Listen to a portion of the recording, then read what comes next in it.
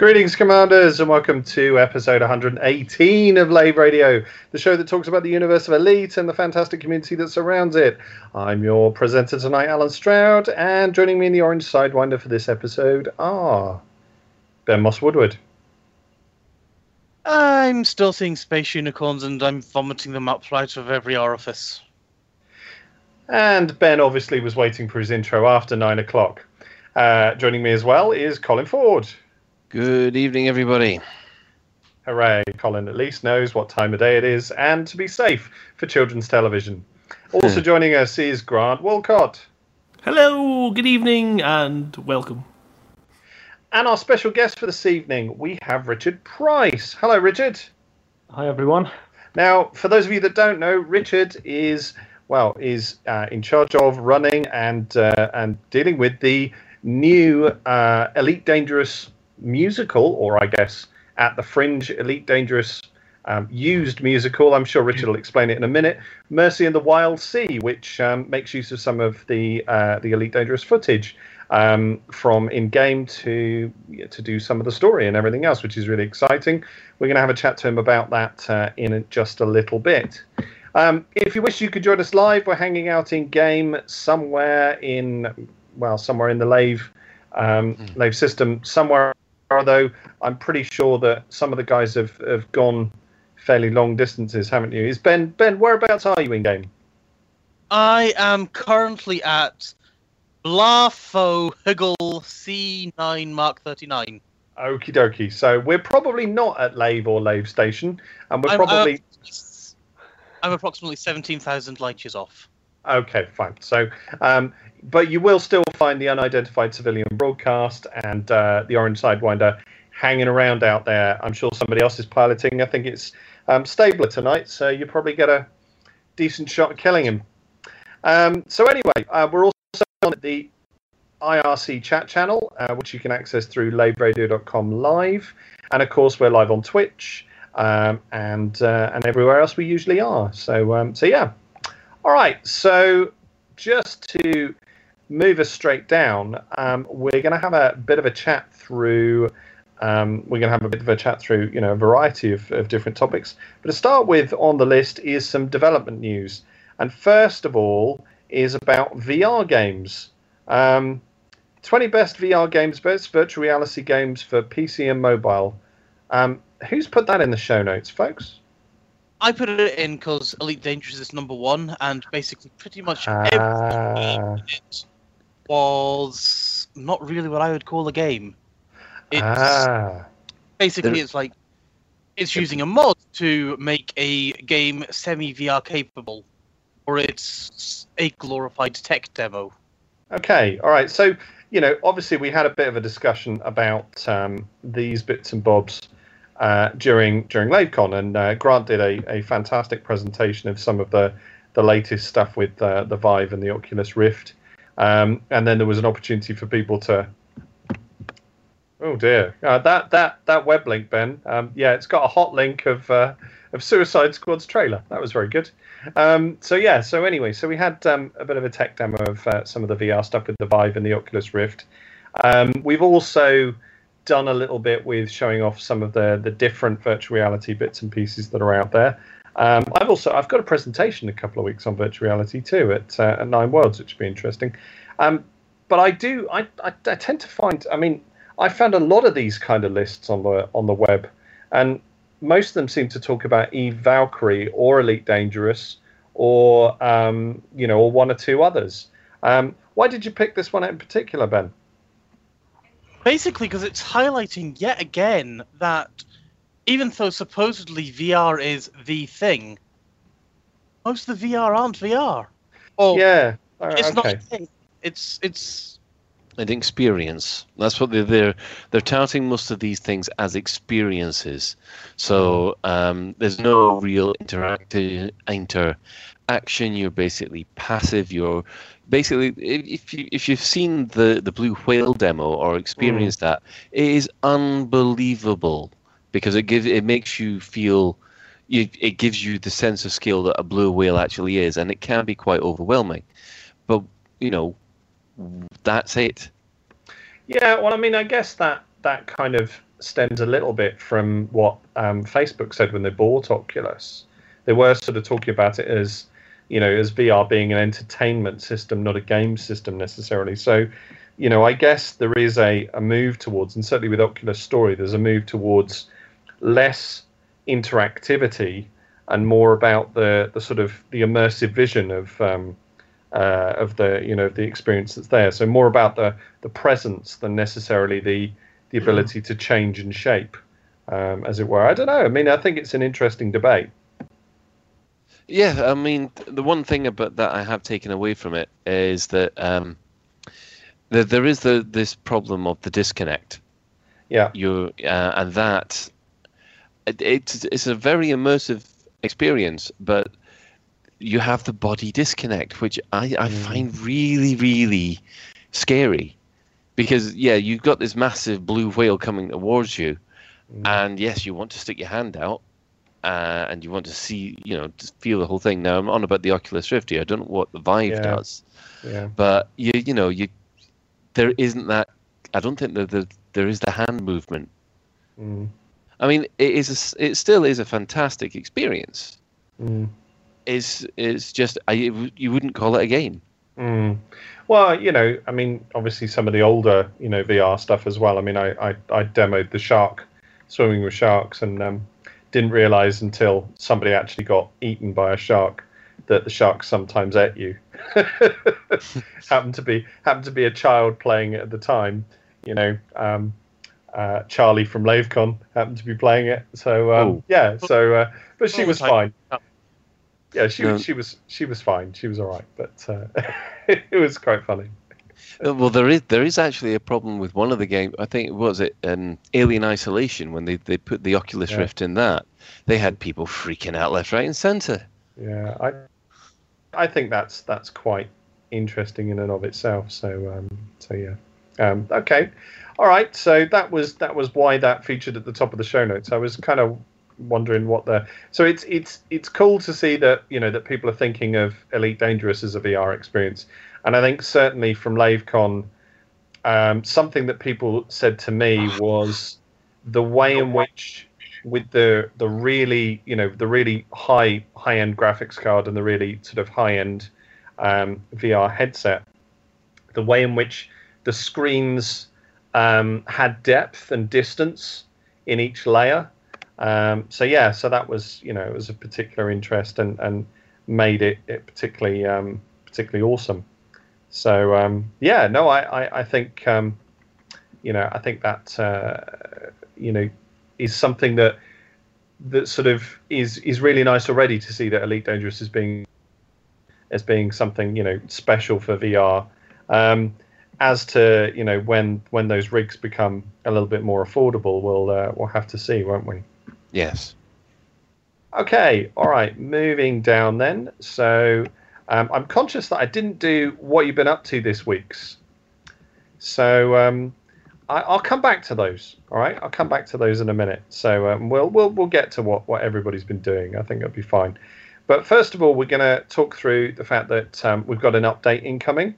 2.105 is the update, and there's a bunch of stability fixes here. There's some other bits and pieces that are general tweaks and fixes. A few things for Xbox One. The matchmaker optimizations in CQC have been sorted out. A couple of other things that are done there. Okay, Ben, I see your bold and I see your caps. I will come back to that in a second. There's obviously a set of things here. One thing that does kind of leap out at me from it. Did anybody own a Diamondback Scout? No. Okay. No. Okay. I think well past the level of Diamondback Scout. Well, I might have bought a Diamondback Scout because I'm not past that level. But just the interesting thing that it couldn't actually land on a planet. I wonder how long people had been trying to land a Diamondback Scout before they realised that it couldn't actually get down, which is quite interesting. Now So yeah, no, I think. Am I right in saying this update's already out? Yes, Okay, it came out. It came out last week. That's fine. Okay, it was just the way we had it in the show notes suggested it was incoming. So yeah, no, that's fine. So yeah, a few things there, obviously, that are helping with everything in terms of the way in which that's gone. Now, okay, so turning to the caps, and I did a really good George Bush there. I'll explain that. Turning to the caps and the bold that Ben has put down. Apparently, somebody's stolen the orange Sidewinder. Where have you got that from, Ben? I'm getting multiple reports, both in game and in Twitch and in IRC, that our orange Sidewinder is missing in action. Ah, okay. There is no civilian broadcast to be detected, and there is no orange Sidewinder around. Okay, well, it wasn't. Is contemplating that 2.105 or whatever the heck it is might have killed it, but we need to investigate this. Yeah, I certainly didn't steal the orange Sidewinder, Colin. Nope, afraid I am down at the Pleiades sector, so I've got nowhere near the orange Sidewinder in months. I'm flying an Orca and it wouldn't fit in the back. Yeah. To be fair, I mean, all I'd be able to do is put a rope on it and tow it away, because it wouldn't fit in any of my ships. But yeah, no. Concerning, sometimes these things obviously happen with an update, so maybe it's been omitted. I would suggest that people file a bug report. We will, I'm sure, be doing that as soon as we can, get off air. Although I'm sure Ben will probably be able to manage putting one in if he gets a chance to while he's busy flying all the way to. Are you off to Jax? Are you off to Jax Station, Ben? I am indeed off to Jax. And Grant is still off to Jax Station, in that Grant is flying to Jax. Yes. Grant, didn't you? Yeah. Anyway, we're not talking about this just now. I didn't catch any of that, Ben. So Grant is flying to Jax in an Orca. So that must be. He's just a masochist, really, isn't he? It's Desert Bus. It seemed like a good idea. I thought I was getting practicing for passenger missions. They're going to put that on your gravestone. It seemed like a good idea at the time. Oh well. Okay. All right. So moving on down then, and exciting stuff then. So we've gone through those. We're into the newsletter. So let's plurge on with that. And so this is newsletter 135. Now, I may have said this before, but it's kind of weird to think that 135 newsletters, and we are on also 118 Lave Radio episodes. It's just crazy that we've been going that long, and that Elite Dangerous has been going that long with the weekly newsletters. The content in here this week, to start with the very top, you've got over the weekend, Elite Dangerous Horizons season pass was on sale for £13.39. £13.39, or €16.74, or $20.09, or 997.63 rubs. So crack your fingers, and rubles, of course. I'm reusing a joke. That's really rubbish. So yeah, so it's my favourite joke. Well, it was good the first time. The second one was terrible. So yeah, essentially the game was on sale over the weekend. I know a couple of people that picked it up. I know a couple of people that missed out. But yeah, it's good to see that the Frontier are still very interested and very active in trying to recruit new players into the game. Yes, and then you've then got some Horizon highlights. What's interesting here, and I know you guys went through while I was away last week, you went through quite a lot to do with the and everything else. It's lovely to see that they're obviously featuring some of that that investigation in the newsletter and talking about what people are doing, and that it's even caught the BBC no less. Dear Old Elite Dangerous does seem to sort of get a little bit of exposure and traction from the BBC occasionally, and you've got a nice report there about what's going on with the artifacts. Very interesting. Guys, who's sort of got involved with this at the moment? What, the UAs and these unknown artifacts and the unknown probes? Yeah. I've left it to the biscuit crunching, tinfoil hat wearing Canon Interstellar, who, when they ask for some assistance, the truckers take to the skies and try and help them out with whatever we can do to help them, and leave the clever sort of out of the box thinking to those men in white coats and tinfoil hats. Yeah, no, that's an of itself. It's interesting that tinfoil hats appears to be the phrase of the time on this. I think it's fascinating that it's quite such a detailed enigma and puzzle, and any update that we get is interesting in terms of what's going on there. I saw all the stuff about. I think they were decoding and they got partial images of David Braben coming off of some things. We don't know whether that was legit or not. Did we find out if that was debunked or whether that was actually the case? I believe that was the case when they went off and scanned like the Federation's capital ship or something. Right, okay. Something along those lines, though. I couldn't 100% guarantee that. Yeah, it was a sound signal, wasn't it, that was then translated into Okay, and then we've got a selection of picture highlights from the newsletter, where we've got some of the crashed ships that have been found. Just the usual kind of game. We talk about ship porn a little bit. This is kind of game porn, really. Where we're sort of seeing quite a lot of lovely stills and beauty across the universe, which is particularly interesting when we're starting to get towards the idea of passenger missions and the idea of the game being used for other bits. Then scrolling down, we've got the statement of Last Chance Drone Cobra Mark IV on the Xbox One. That's obviously now just gone. So well done to anyone who managed to get a hold of the Cobra Mark IV. And in terms of the Horizons Pass for the Xbox. And then there's a bit of a talk about the Elite Meet at Gamescom. So, we've kind of grumbled a little bit about Gamescom, but really cool that Frontier are going to run something with Elite players there and have a kind of social inside the meet, which I think is quite a cool idea. And they're doing that at Gamescom Cologne. And then they're doing that at Birmingham EGX, which I think is quite cool.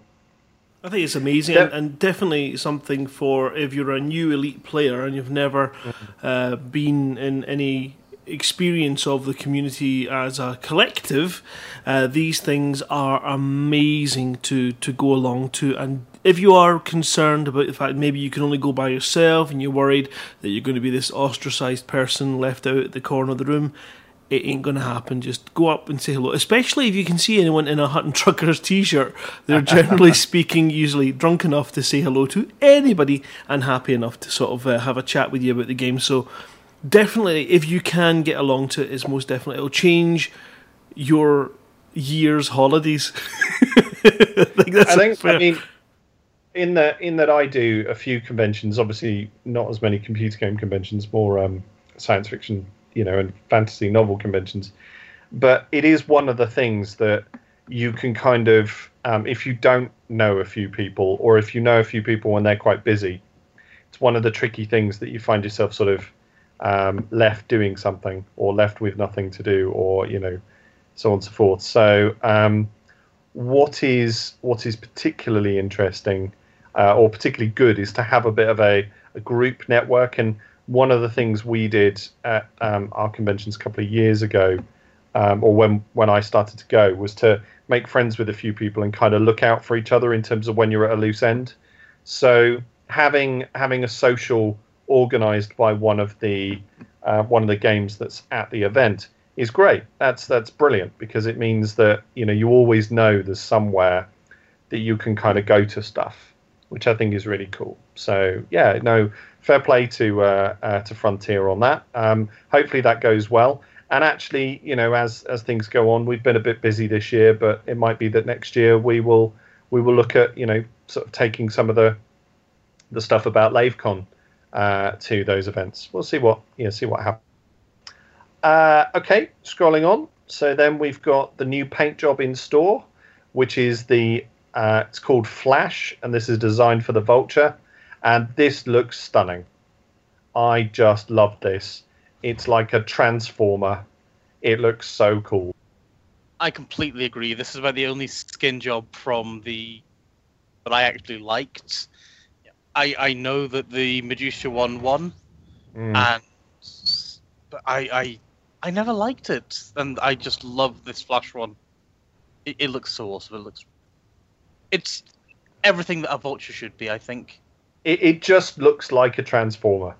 You can almost see either the head is between the two wings at the back, and and kind of a couple of eyes. A couple of eyes could light up on that, or it's between the it's the sort of cockpit place at the front. You could just unfolding and turning into a giant robot of destruction, which that floats all of my nostalgia boats, and really, really works incredibly well.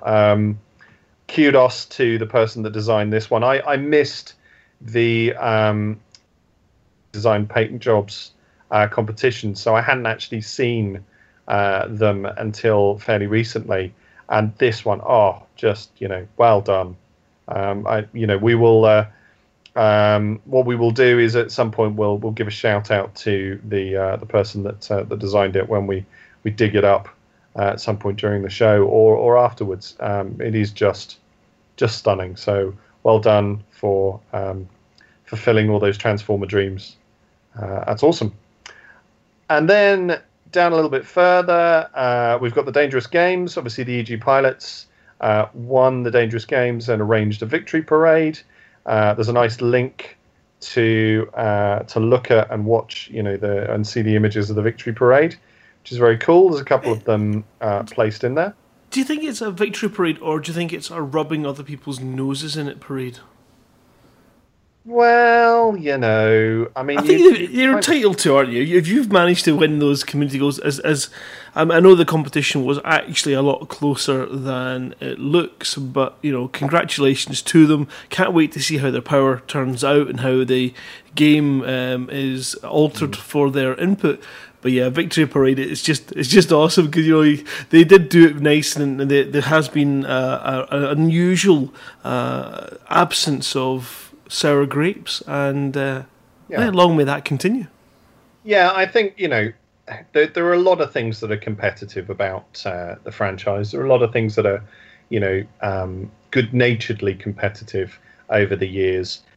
When one person gets a bit of time in the sun, and somebody else is kind of still beavering away and trying to finish something, or one person produces a video and it then gets somebody else to top it and produce a better one, and so on.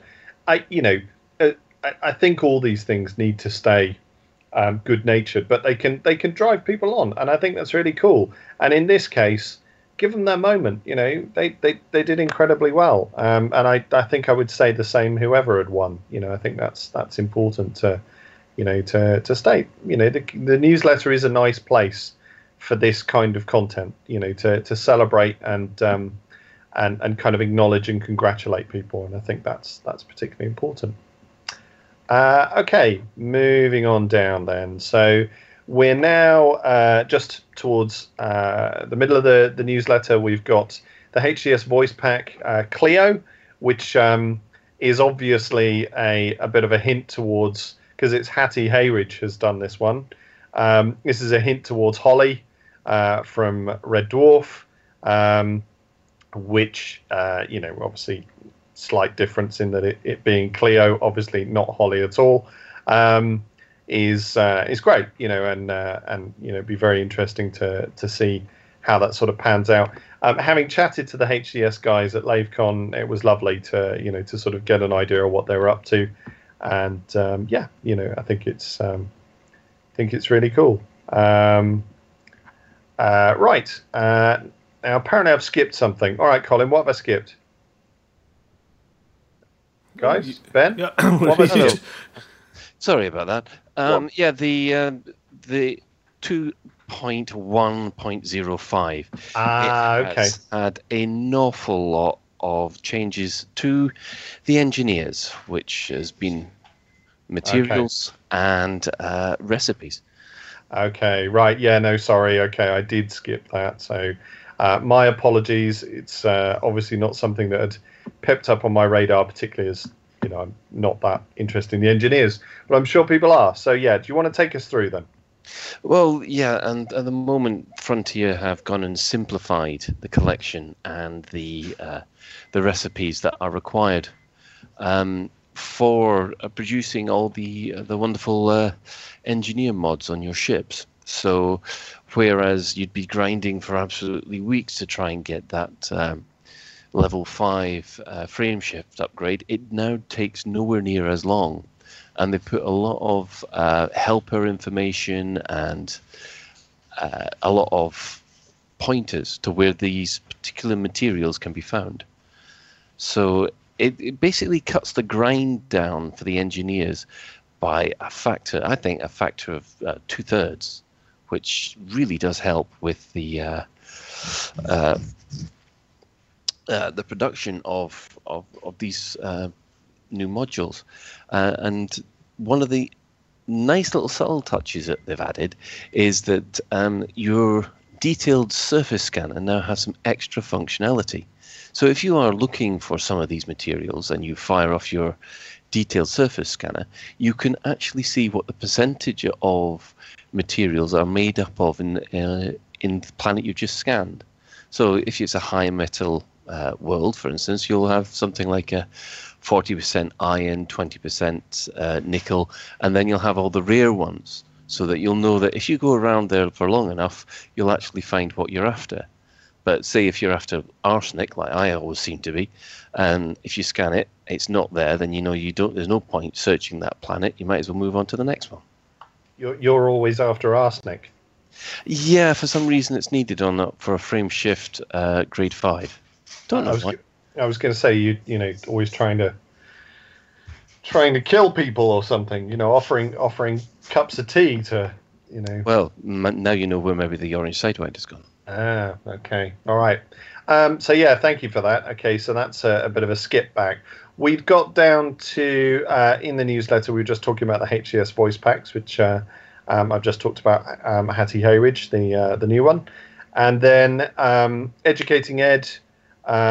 He's doing an episode with Canon, and then we've got Commander Neo's 24-hour charity stream, which he's doing next Friday, starting at 7 p.m. British Summer Time, raising money for special effects. So obviously, charity we support, which is great. And then we're into Galnet, chatting a little bit about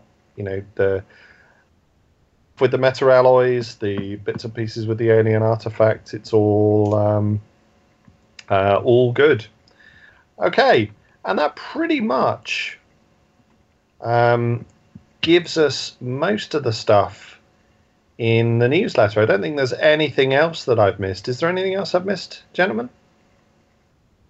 No.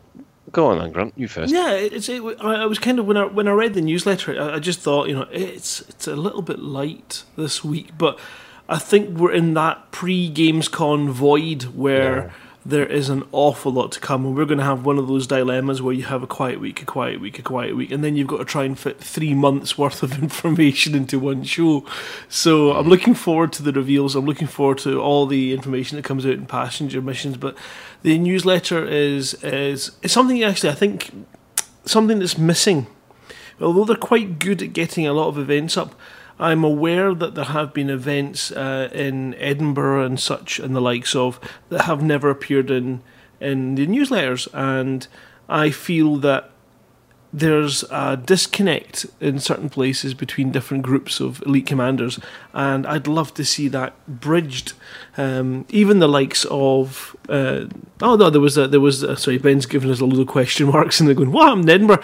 There was an equivalent kind of elite meet up in Edinburgh that we didn't know about, and I'm thinking, it's not that I should know about it, but it'd be also really wonderful to hook these communities together and grow them and keep that momentum going, because they are wonderful communities. And I think even with the likes of Mercy and the Wild Sea, I didn't see that through Frontier. I stumbled across it through Facebook, and I think it could be a better hub, I think, for the community events that are going on, and maybe we could cover that better as well with a sort of what's coming up this week and what's not coming up this week. Would be awesome to try and maybe join these in. What do you think, Ben? Yeah. Well, surely isn't that as much the organiser's responsibility of saying, hey, community at frontier.co.uk, we're doing this on this date, here's some nice pretty pictures about it. Please tell folks. Yeah, can we just remind you, Ben, what did Frontier say about LaveCon? They said lots about LaveCon, but what particular thing? The wrong address? Oh, yeah, was that yes. No.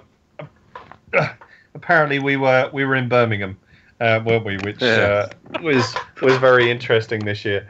I think it's an interesting point, Grant.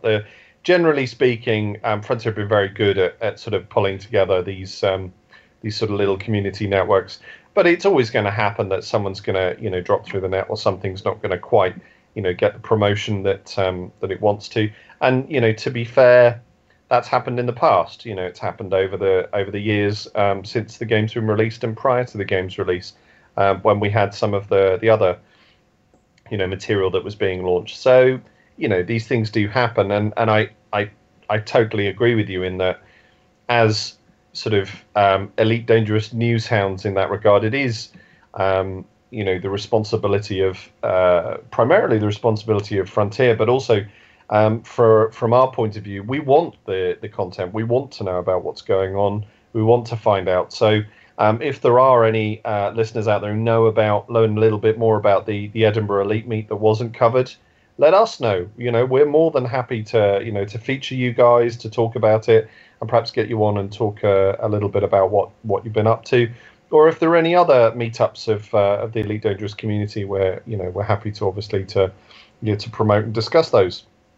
And on that note, and Grant almost shot our bolt a little bit there. On that note, that moves us straight on to the exclusive that we have for tonight, because it might be a light week for Frontier, but it's certainly not a light week for us, because thanks to Grant finding out about what's going on, we have Elite Dangerous at the Fringe. We have our guest this evening, Richard Price, who's going to talk to us about Mercy and the Wild Sea, which is a stage production making use of some of the Elite Dangerous footage from in-game. And I believe, Grant, you've got the trailer available for folks that are joining in on Twitch, haven't you? I do indeed. So let me just complete this jump so that I don't take any more percentage off my hull, because it's at 93% and I've still got a long way to go.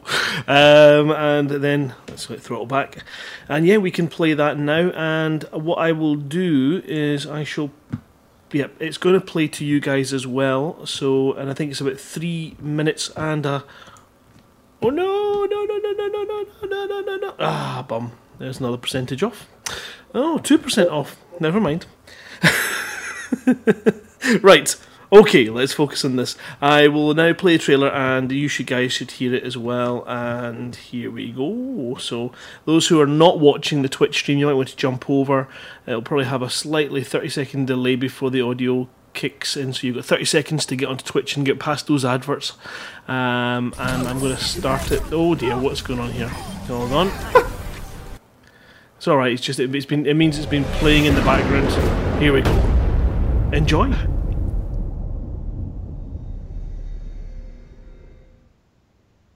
Alexander Soulcraig. You have placed an order of business before the elders of the Church Council concerning matters relating to an extraordinary personal event. Explain yourself. What exactly is it that requires our attention? Phantom Sentinels have contacted me. They know where she is, and she wants to come home, to Earth. I know that I've done wrong. I never meant to hurt anyone. Well, I won't play by your rules no more. And I won't stay just to be a fool. Despite everything that happened, she came to say goodbye to me. I had to come here to see you and to understand why. Smugglers were sent to pick her up.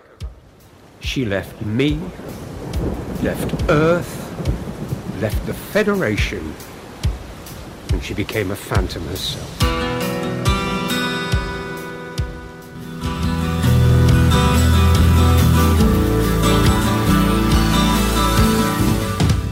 They would rendezvous at spaceports to collect fuel and ammunition.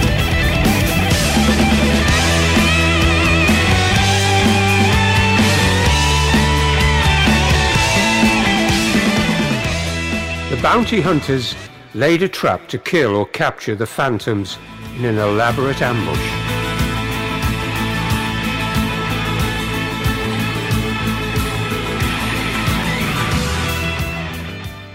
She'd lost all hope, reflected on childhood dreams.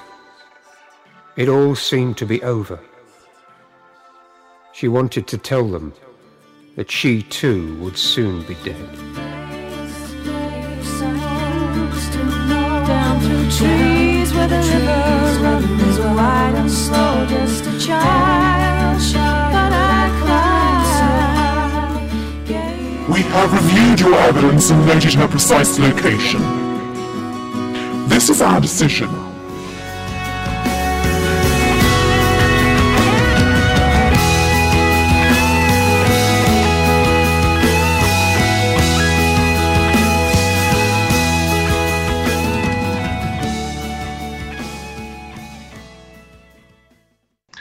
Right. Okay. A vast array of different different music across all of that. Richard, Elite has got a little bit of a history of musicals, which I'll talk a little bit about in a minute. But tell us about Mercy in the Wild Sea then. So what gave you the idea to make use of Elite Dangerous as part of a theatre production? Well, it's mainly the graphics, to be honest. Right. It stems. I've had sort of an idea for a long time to do a concept album, and there was going to be a time travel futuristic element to that. And it was ultimately going to be based on a Robinson Crusoe type story. And there was parallels between the Elite Dangerous game and the Spanish Succession Wars and the stuff that was going on in the South Seas back in the 17th century with privateers and every man for himself and sort of loose governments and things like that. And it all sort of fitted really. But the main attraction was just the graphics, because it meant we could actually put together a film with spaceships in it and space that looked pretty photorealistic really to your average person. And I just couldn't believe it when I first saw the actual game. There's a friend of mine who was one of the Kickstarter crew showed it to me, and I was just blown away by it really. I just thought it'd be interesting to do something with some of the graphics in it. So I'm taking then that the play itself is, I mean, you've sort of said, and it does state on the website that it's very much a multimedia experience in that regard. Yeah. So you've got, I assume you've got big screens, you've got acting at the front, you've then got the big musical numbers, and everything sort of all combining together to create that experience. Yeah. So it's like a pocket version of War of the Worlds, really. So rather than a full-on rock opera with a big cast and lots of dancing, it's just it's a rock band and a sort of massive screen. Yeah. I think it's massive. I haven't actually seen it yet in the venue. The Sanctuary at St Augustine's, if you know Edinburgh. No, I do. I was up there last year. Grant knows it a little bit better than me, but yeah. Right, yeah. So the screen, I think, is about 12 feet wide. Right. So that sounds quite big to me. And we'll be projecting all that stuff onto that. And we have an actor who's sort of corresponding and talking to characters on screen. Yeah. And then we have the live band, sort of electric guitars and drums and bass and keyboards and all the paraphernalia that goes with that. And the sort of lights as well that come with the actual venue.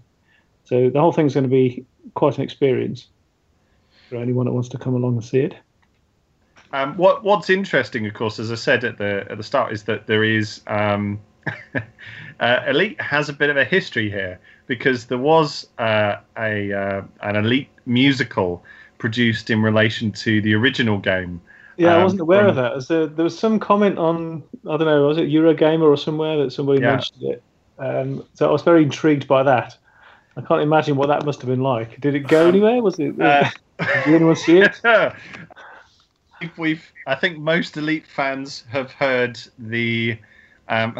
one of the songs, which is, and it was Aidan Bell that had produced it, and it is quite interesting. I think what we can probably do is we can hook you up with a link to the song, and I'm sure you can judge for yourself in terms of what's there. It certainly makes you smile in terms of the way in which it comes over, and it is of its time, which I think is. No one mentioned the Star Wars Holiday Special in connection with it at all. Okay. But yeah, I mean, it definitely is of its time, and I think it was very ambitious back then. I think that nowadays we have more of an acceptance to multimedia theatre, and there's just more love for theatre at the moment. I'm really excited to come along and see it. Having listened to the soundtrack all day today, I will be there I'm dragging a few people along on the Thursday night, so I'll hopefully get some interviews done on there at the show as well, and see what these people think who maybe are not from Elite, to see whether or not it transcends that kind of thing, or whether or not the Elite factor narrows the interest levels or not. I don't think it will, because having listened to it, it sounds fantastic. It's another one of the things really I was quite keen on. I've been to the Edinburgh Festival a couple of years ago with my wife's show, and there wasn't a lot of music there. I didn't seem to think a lot of it's comedy and drama. I did see one band there, and that was the inspiration for me to bring it to Edinburgh. I think there's a sort of a fairly large percentage of the people that go there won't have seen live rock bands with full on mic'd up drum kits and everything else. And I just thought tempting a few people in to see live music, at the same time showing them stuff that's possible these days in these online games, because I think it's still a minority of people that actually know what goes on in these things. I think it is mind-blowing for someone who's not seen this stuff before. So there'll be a lot of the audience, I think, will be mesmerised by it, because of just the sheer beauty of the screen, really, and what's going on in the game. I mean, it's interesting from my point of view, because my day job is university lecturing in film and television. So we well, no, not at all. No, we have all the studios and all the other bits and pieces.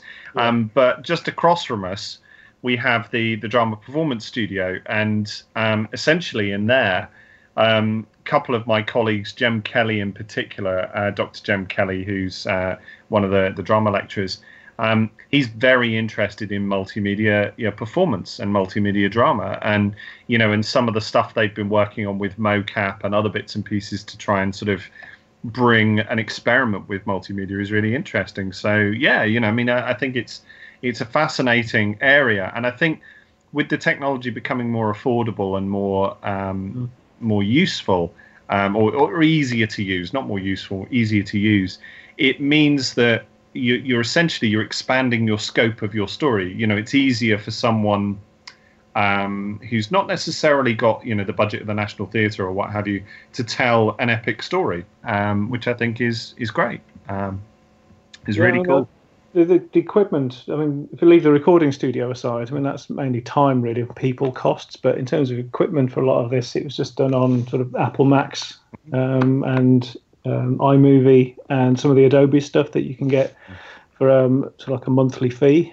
So you need some expertise. I mean, I've teamed up with a guy from a company called Better Feeling Films that have done quite a fair few things in special effects.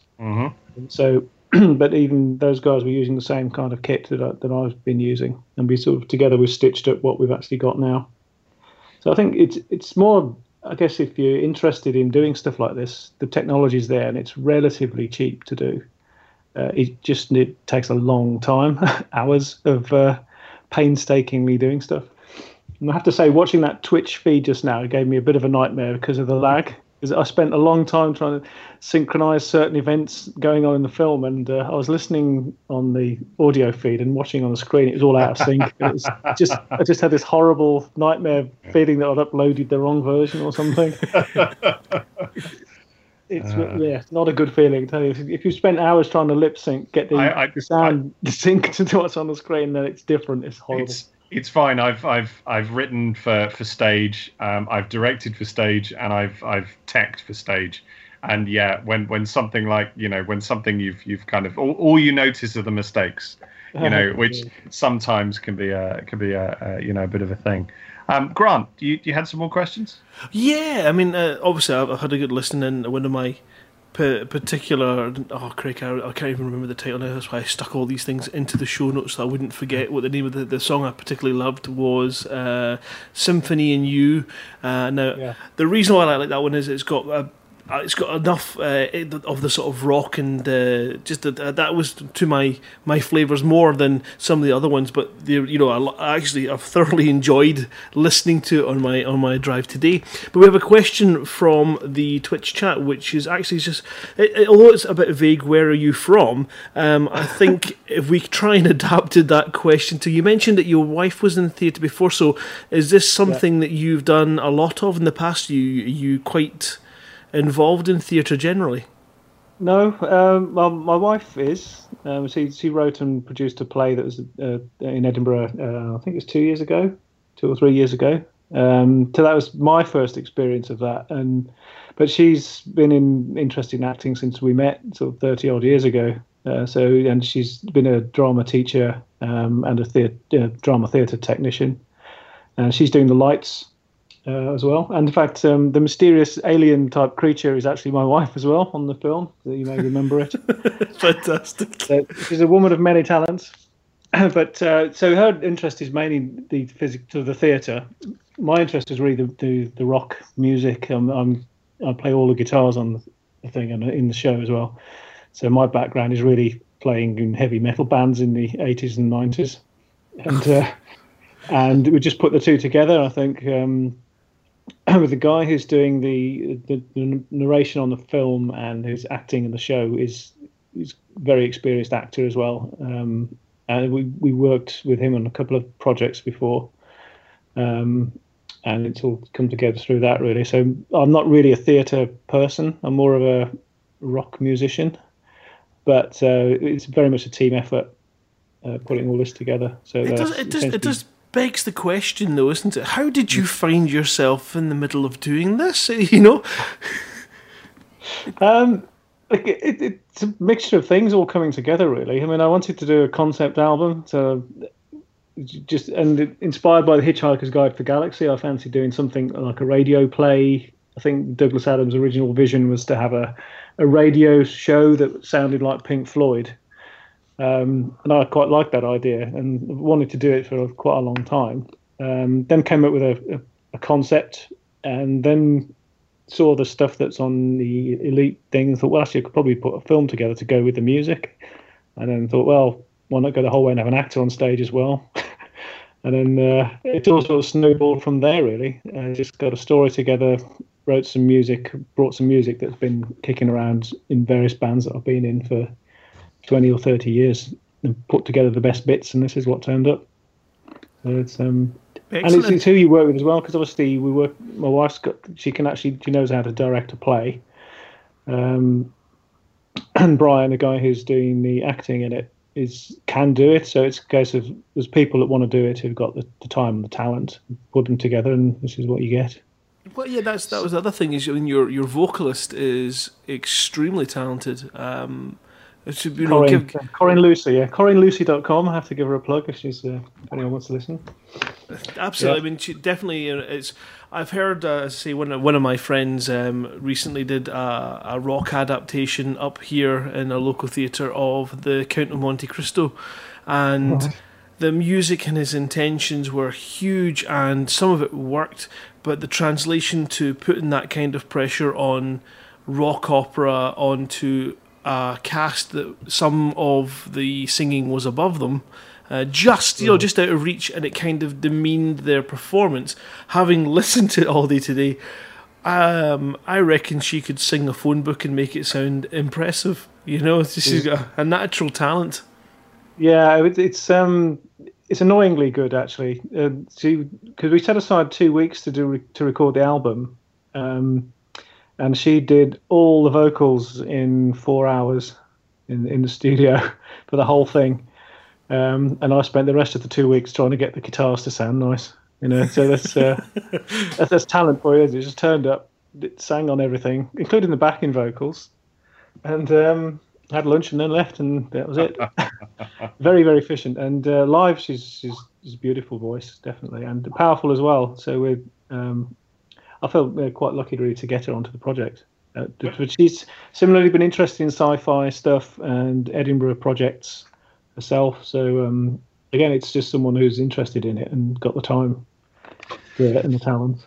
No, it's very cool. I mean, it's obviously for those of us that have been producing fiction in relation to Elite, we've perhaps have some appreciation of the different sort of stresses and strains that you've perhaps gone through. Chris Jarvis obviously has produced Escape Velocity, which we've got 2 seasons of an audio drama. He's in the middle of a 3rd season of an audio drama. I wrote all the music for that.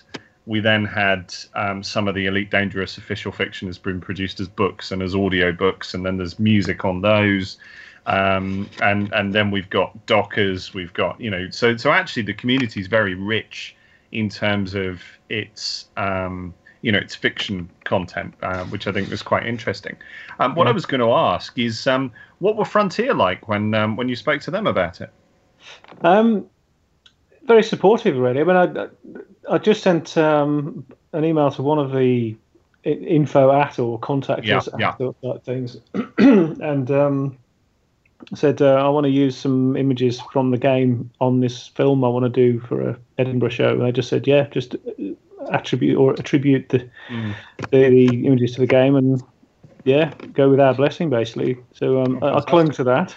Yeah, Right, I've got it in writing. I'm off, and that's what happened. And Ed C. Lewis, or Edward C. Lewis on Twitter, was also supportive. So he sort of retweeted a couple of things, which again showed the people who are on the periphery of the project that we actually are endorsed by this. We're not making it up. So yeah, they've been, I'd say, passively supportive. I mean, I wouldn't say they're thinking this is a fantastic idea, it's a great thing, get behind it. They're just saying, yeah, carry on. Yeah, no, that's fair. Absolutely, that's fair. And I mean, at the end of the day, you want to, obviously, it's the piece that you want to, to make work. That's the thing that's there, and that's great. The other thing I was going to ask, and and I'm not going to put you on the spot with this, so let's not sit here. You and I'll probably have to have a conversation about it at some point, some other time, because you've got a performance to do. But we kind of run this little convention for Elite Dangerous that has about 300 attendees. Okay. Now we ran it in July, so it was about 2.5 weeks ago. All right. So it'll be on next July. Just thinking, once you've finished at Edinburgh, we can kind of see what facility we've got. If there'd be an interest, you might be interested in coming down to the Sedgebrook and. Where is it at? we were last year we ran this year rather we ran at the Sedgebrook Hotel in Northamptonshire, and next year the venue's not yet completely confirmed. So Karen and I are busy. That's my partner who basically does most of the organisation. We're busy sort of working out next year's venue. But it sounds like something that our lot would absolutely lap up. But for probably in a slightly different way, because what you were saying in terms of your audience not knowing the game stuff, actually our lot would know it really well, but they'd be more interested in how you'd used it. So I was thinking actually of having a competition for the people who know Elite, just to rather than have random criticisms, I'll just have a competition for the ones that can find the most continuity errors and contradictions in all the stuff that's going on. I think we'll have to give them a free album. Be careful what you wish for. Yeah, because even I've spotted a few. It's just the way we put the film together. Really, I think it's interesting making a film like this because you don't tend to worry too much about little things in the continuity if the overall thing looks nice. Yeah. I think. Well, I'm certainly interested. I'd obviously need to talk to the rest of the guys in the crew. We've got 11. It'd be great, yeah. Yeah, we've got 11 months, so don't promise anything right now. But certainly in terms of what our convention goers are very interested in, I think they would. I think they'd love to see some content related to Mercy and the Wild Sea.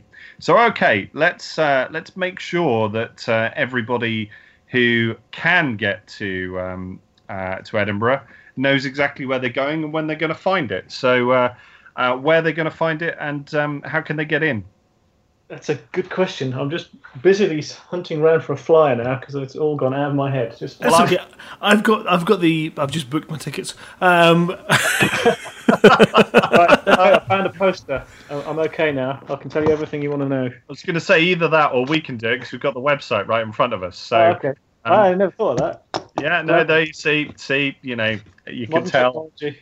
118 episodes, complete veterans. We never do anything wrong, do we, Grant? That's what I like. Never technical issues either. Never. No, everything's just seamless. Okay, so always runs to time. Yeah, yep, usual. Yep. Okay, so set in the 34th century's beautifully cutthroat galaxy of the ongoing multiplayer game Elite Dangerous. We have Mercy and the Wild Sea. It is premiered at the Edinburgh Festival Fringe, 6th to the 13th of August, 2016, at the Paradise in Augustines, 41 George IV Bridge, Edinburgh, EH1 1EL, venue 152. And I believe tickets are £8. Is that right? Yes, standard price £8. There's concessions for £6, and if there's a family, you can get in for 24. Well, that's great for a group of people, which is very good value for money.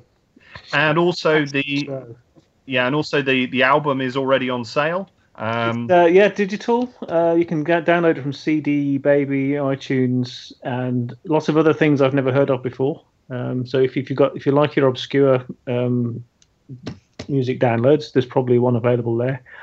And there will be a 12-inch vinyl album souvenir edition, which we're anticipating arriving here tomorrow.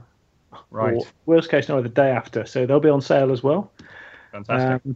And there might even be a free copy for people who run live radio. Oh, that's very kind of you. Well, that's nice. Very kind. So if anyone plays vinyl records, just you guys got my contact details, and I'll get one in the post to you as soon as they arrive. What we may also do. Yeah. Sorry, calling on. Yeah. Well, I don't know. I've got this strange impression, Alan, that you would be the kind of person who likes a vinyl record. I might struggle. I might have to, might have to go and nick the needle out of the sewing machine to try and play it.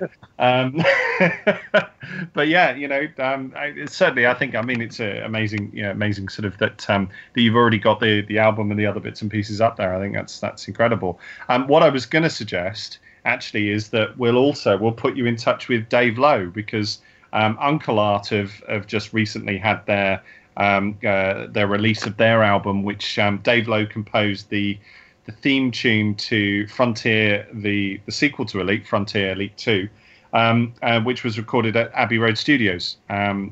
Basically, it wasn't recorded at Abbey Road Studios when he composed it originally. It was on the Amiga, but he did a crowdfund to get a recording of it at Abbey Road Studios along with. I did see some of that. I think. Yeah. So Dave obviously is a fan of the show too. So we'll put you in touch. He sent me an email the other day saying what would the possibilities be about movies related to Elite Dangerous. So I think this might be right up his street to have a chat about too. So I think you'd like Dave. I think you get on. Yeah, interesting. Okay, so thank you, Richard. That I think that kind of is. Is there any other bits and pieces we need to cover on it? I'm just, because I'm desperate to make sure that people get across to this. The thing is, of course, sorry. I was just going to say, it is obviously the Fringe, and it starts on the 6th to the 13th of August. So that's next Saturday. Yeah, it's not long, is it? It's not long, no. But I was thinking, what you haven't done and what we haven't actually mentioned, I don't think, is what the show's about. Without being, as Fozza hates spoilers, is there a way of explaining or giving a wee quick run of what it's about without giving away the plot or secrets? What is it about? Okay. I'm trying to say this without giving too much away. I suppose it wouldn't hurt to give a bit away because the experience is about the music and the visuals. But essentially, it's about a guy who also worked in the intelligence services, who had an affair with a woman who then, for various reasons, ran away with pirates and got lost in space. And then found out that she didn't get lost in space forever. She's actually alive and wants to come home. But there's a relativity aspect to it as well. Time travel, not time travel, but I guess you guys know about the different effects of gravity and time and stuff like that. Time dilation, is that it? Something like that. You probably know more about it than I do. So it's basically a love story, and it's for some reason involves people shooting at each other in spaceships and blowing each other up, which is, I think that's a perfect recipe for a good night out. I would say that will be fine for Foz. Foz will love that as a summary, and he doesn't do story too hard, so if it's got Darth Maul in it, he'll be very happy. There are some underlying ideas behind it that were all very highfalutin, highbrow, but they all got very much distilled out of it, and it's just what you see. So it's an interesting story. It's based originally actually on Alexander Selkirk story, right, yeah. And as I was saying before, it sort of alludes to privateering back in the old days. But it's a very tenuous link now. Well, David Braben loves his old ships and his maritime stuff, so it probably has a direct, I think, as well. I think what we'd also should do is that let the listeners know that you can find the website. It is matws.com. So Mercy in the Wild Sea, so MATWS. And you can also find the video. I think it's up on YouTube. So so you can find Mercy in the Wild Sea. Just search for Mercy in the Wild Sea, and you'll find the trailer and some of the other bits and pieces. So that's all good. All there. Oh, and we should shout out to Commander Lancer, who made the battle scenes. I need to mention him. He's one bit of the story which I haven't gone into was because I started playing the game and then realised that I wouldn't be able to play it well enough to film anything worth seeing in a short space of time. So I put an advert on the Frontier community site saying movie stars wanted. A bunch of people replied who drifted off for various reasons, but the one that remained was Commander Lancer, who stuck with it. He quite liked the idea, and then I think he teamed. I can't remember exactly the order of events, but he ended up teaming up with what was then, I think, the Ghost Squadron. I think they're the Ghost Legion now, and they arranged to meet on several occasions and choreograph the battle scenes that are there. So he wrote like a storyboard for it all, and then explained it all to the different commanders, and then they all turned up some Sunday afternoons and filmed it all.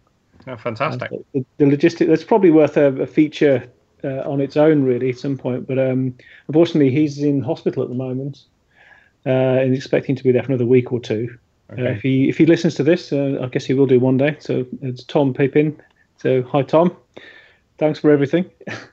It's probably worth having a chat with him about how he did it, really, because I think this could be a bit of fun for everyone, really. I was saying before, it's quite a low-cost way of making a film. But it did take a bit of organising, and I have to shout out to him. Yeah, so also get well soon then, Commander Lancer, which hopefully you will. Okay, thanks for that, Richard. That I think that's pretty much everything related to Mercy in the Wild Sea. We will probably let you go because we're now going to talk about some other bits and pieces behind your back. Yeah, I'll be listening. Okay, well, you know I'm that's gonna have something to eat now. Yeah, sounds like a plan. But we're going to press on, and I think, Grant, we're going to go to an advert break, aren't we? Yeah, sure. Okay. All right, we'll see you after this then. All right, thanks, guys. Thank you. Take care. Are you thinking of suing over missold Python protection insurance? Had an accident in an airlock or slipped in a space station cargo bay and thinking of suing for compensation? Well, don't. I tried to take my ship commander to court for making fertiliser out of my crewmates. Legal fees have left me with nothing, and now I'm hungry. All the time. At Watton Brittany, we take small print very seriously. We have a massive team of lawyers just waiting to block your case and ramp up your legal costs. I wanted a simple, no-win, no-fee arrangement. My case got blown out of the water by Watton Brittany, and now I have to rent out my arse for hydrogen fuel. At Watton Brittany, we have a saying, if you don't want a beating, stay out of our court. I was savaged by a wild creature whilst fixing a vending machine. Can't I claim compensation? No, you can't, because we have a massive team of lawyers and you're just someone who works for a living. Watton Brittany. Don't even think about it.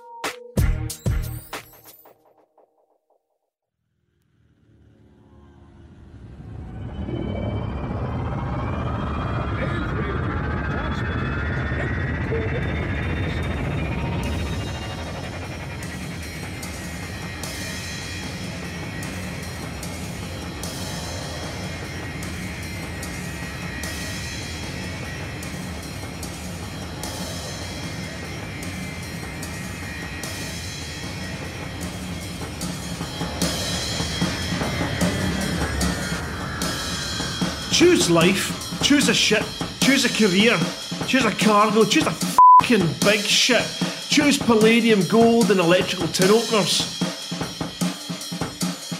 Choose good health, low cholesterol and ship insurance, choose fixed interest loan repayments, choose a space station, choose your friends. Choose leisure wear and matching luggage, choose a paint job and hire purchase in a range of fucking colours. Choose decals, exploration, and wondering where the f*** you are on a Sunday morning. Choose sitting in that chair, running mind-numbing, spirit-crushing trade routes, stuffing f***ing junk food in your mouth.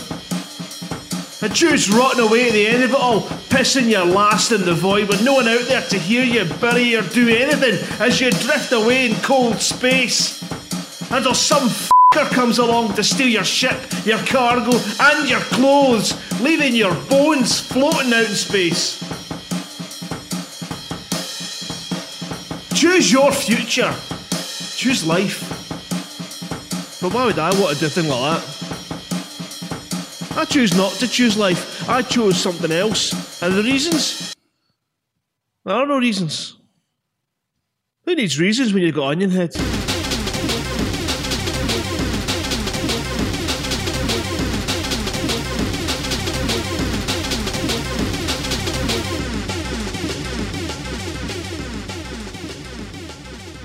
Lave Radio, transmitting to every corner of the galaxy. Okay, and we're back, and you've had your requisite dose of medicinal onion, and now we'll crack on with the show. So the next topic we're going to take a look at is the recent news and information about another computer game very dear and close to the Elite Dangerous ideas. Certainly, the developers of the computer game have several times praised and said that Elite was their inspiration. That's No Man's Sky, which is due out for the PlayStation and the PC shortly. It's about a week away at the moment. A little bit delayed from May, which was very interesting, particularly with the amount of hostility that was pushed at Hello Games when they announced that there was going to be a little bit of a delay. And then recently we've had the situation where a individual managed to get hold of the game for $1,200 a few days ahead of everybody else and started playing it, which some footage was up on YouTube for a little while, was up on a couple of other websites for a little while, and has disappeared as people have slapped copyright infringements on it and so on and so forth. So yeah, all very interesting. There's also a couple of other bits about No Man's Sky which are interesting too. But first of all, I was going to ask guys, who's following this? Which of you is interested and looking at No Man's Sky? Well, I'm following it, but at a distance. I don't think there's been something there that's sparked my interest just yet. It does look pretty. I'll certainly give that. The exploration side of it looks interesting. It's just, I don't know. I think I'm a bit put off by the stylized graphics, to be honest. I think I'm pretty much echoing Colin's opinion here. It's definitely on my radar. I'm keeping an eye on it, and if I'm seeing articles or videos about it, then I'll watch it. But I haven't gone and watched any of the live streams or anything like that. There's not. You can't really call that an official live stream, though, can you? But like Colin, I'm apprehensive over the graphic style they've taken. And that's interesting. Yeah, that's interesting. Grant, what's your thoughts? It's in my Steam, and it's waiting for the install button, and it will be installed and it will be played, and I hope it's good.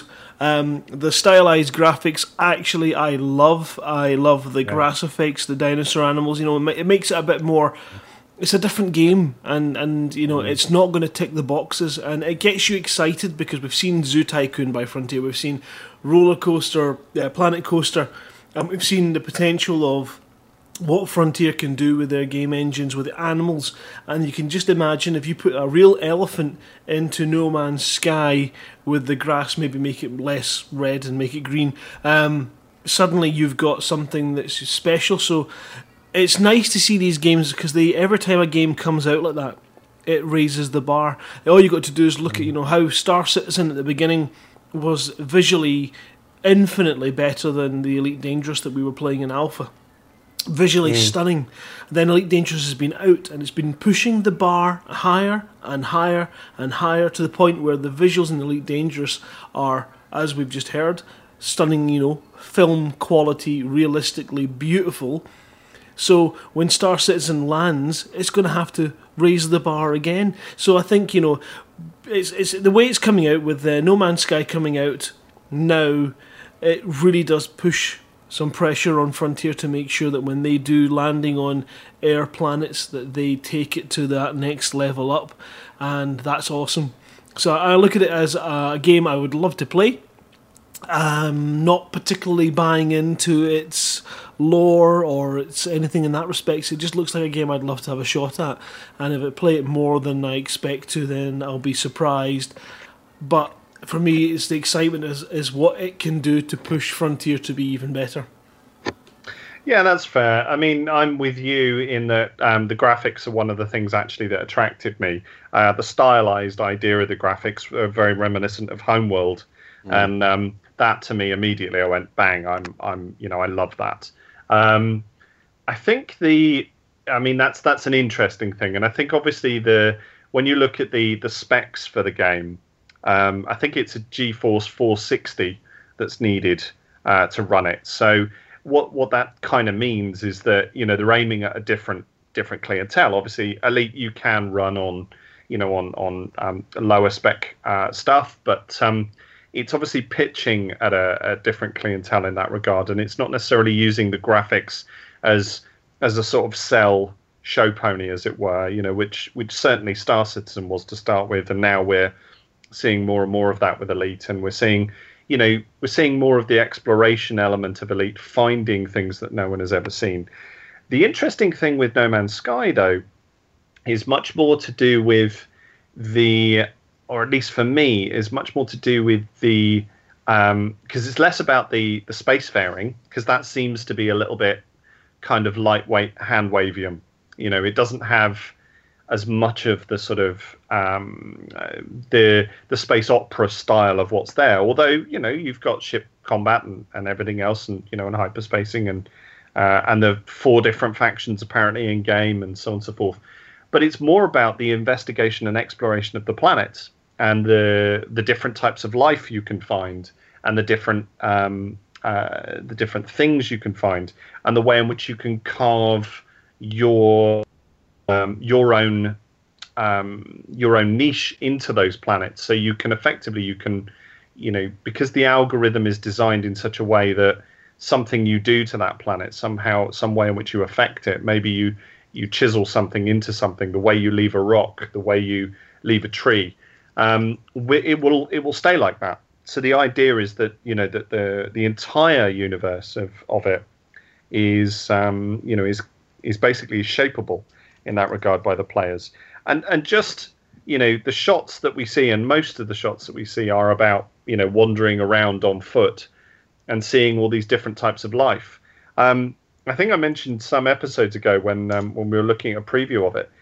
The interesting thing they've done is that their procedural generation, basically, they seed in a library similar to Frontier's idea of seeding in a library. They seed in a library of stuff, and then they proclaim to all of these planets, and the planets then create variations of creatures. And there are so many variations of these creatures. When they were doing the development, they had to send in camera bots to these places that would take JPEG pictures of these creatures. And every morning, the devs would come into this, this collage of creatures that had been, combined together on these vast array of different planets, just to check to make sure that they were valid combinations. And then they could obviously delete one and tweak the algorithm, and delete one and tweak the algorithm, and so on, which I think is amazing. I think that just it's mind-boggling. Has anyone else seen the leaked footage? Was it just me? Yeah, I'm trying to actually stay away from spoilers on that one. Okay, all right. So I watched about 13 minutes of the leaked footage. Hopefully that's not a crime admitting that. So, apologies if it is. I'm sure you can find my address. I'll come outside. You can interrogate me there. The interesting thing there was actually the survivor nature of what it's about. So I'm not going to spoil anything for you here, Colin. I hope not. But the guy who was playing, he managed to spawn on a planet that was particularly hostile. So he was having to collect quite a lot of materials to fix his spacesuit, to fix his ship, and to fix all sorts of other stuff. So he was trying to learn the game whilst essentially in a very, very cold, dark environment that was gradually killing his spacesuit and gradually killing all his resources. So he then wandered around and used his weapon to break up, the mining laser, to break up stuff to get the minerals, and managed to knock a hole in the ground, fell into the hole, and discovered a plant. And this plant was hopping around. It was basically almost like an animal. It was trying to sort of communicate with him, and seemed to want to be fed. And then something happened, and it basically his entire suit was shorted out. He thought at the time it was some sort of defense mechanism from the plant, etc., etc. And you're kind of watching this, and you're thinking, this is an entirely procedurally generated story. No one knows how you're supposed to behave to make this encounter go right. That's a very different piece of gameplay. This isn't a narrative that someone sat and written. This is an entirely, you have contrived and put yourself in this situation, and now you've got to find your way out. Yeah, there's some guidance in terms of, behaviors and what have you, but that to me, that suddenly I went, wow, that's incredible. So hopefully I didn't spoil anything. No, I mean, but they're actually, funny you should mention the super formula that they've been using. Yeah.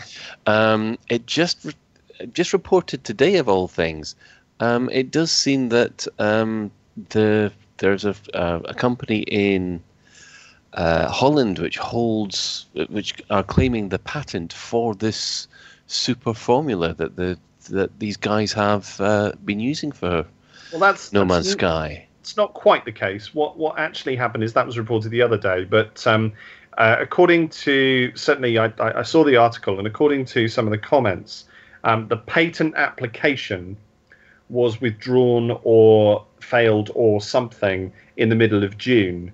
Now, what's interesting is Hello Games there were some interviews with Sean Murray, and he did acknowledge the importance of this super formula, the formula designed by Jerome Sparrow of Genicap. Now, it seemed that he acknowledged it in an early interview, and then there was some statement that Hello Games were not actually using that formula. Now, no one's really sure what the truth of that entirely is, but certainly there appears to be, the public statements of both sides do appear to be fairly polite. You would hope that actually there's going to be a conversation, at some point relating to what's there, and how that equation sort of, kind of works. It was in a 2015 interview with the New Yorker that Sean Murray said that he'd found a formula by a Belgian plant geneticist, Johan Gellis. But Johan Gellis now does actually work at Genicap, so it does suggest that there is a sort of a connection in terms of what's going on. What's Ben saying? It's a US patent, that's right, and the European patent application has lapsed. So that's interesting, and US patents we've seen in the past. The sort of sometimes there's a little bit of copyright tenting going on in terms of what's there. So it'd be interesting to see how it pans out. That said, they also had some issues with Sky being in the name, because I don't know if you saw that B Sky B basically said that they couldn't use Sky in the title. Microsoft have the same problem with their SkyDrive. Yeah, they did. Yeah, that's right, and they had to change it to Live Drive. But No Man's Sky appears to have managed to argue that through. So so that does appear to be sorted. It's interesting. Certainly, this super formula, whether it is used or not, it does suggest that there is something a little bit further than the procedural generation calculations that Frontier talk about. To start with, in terms of the way in which Elite Dangerous works, and as Grant said, it does raise the bar in terms of that planetary content. Ben, I'm just wondering. Okay, obviously we know that we've got planetary landing and we've got all these animals and things like that in No Man's Sky. But one of the key things that was a selling point for me with Elite Horizons was that we have real science being done to explain exactly why the planets are where they are, what they're made of, all the plate tectonics, and all that kind of stuff. Does No Man's Sky have the same level of science behind? No. Is there absolutely no reason why we've got purple grass or no?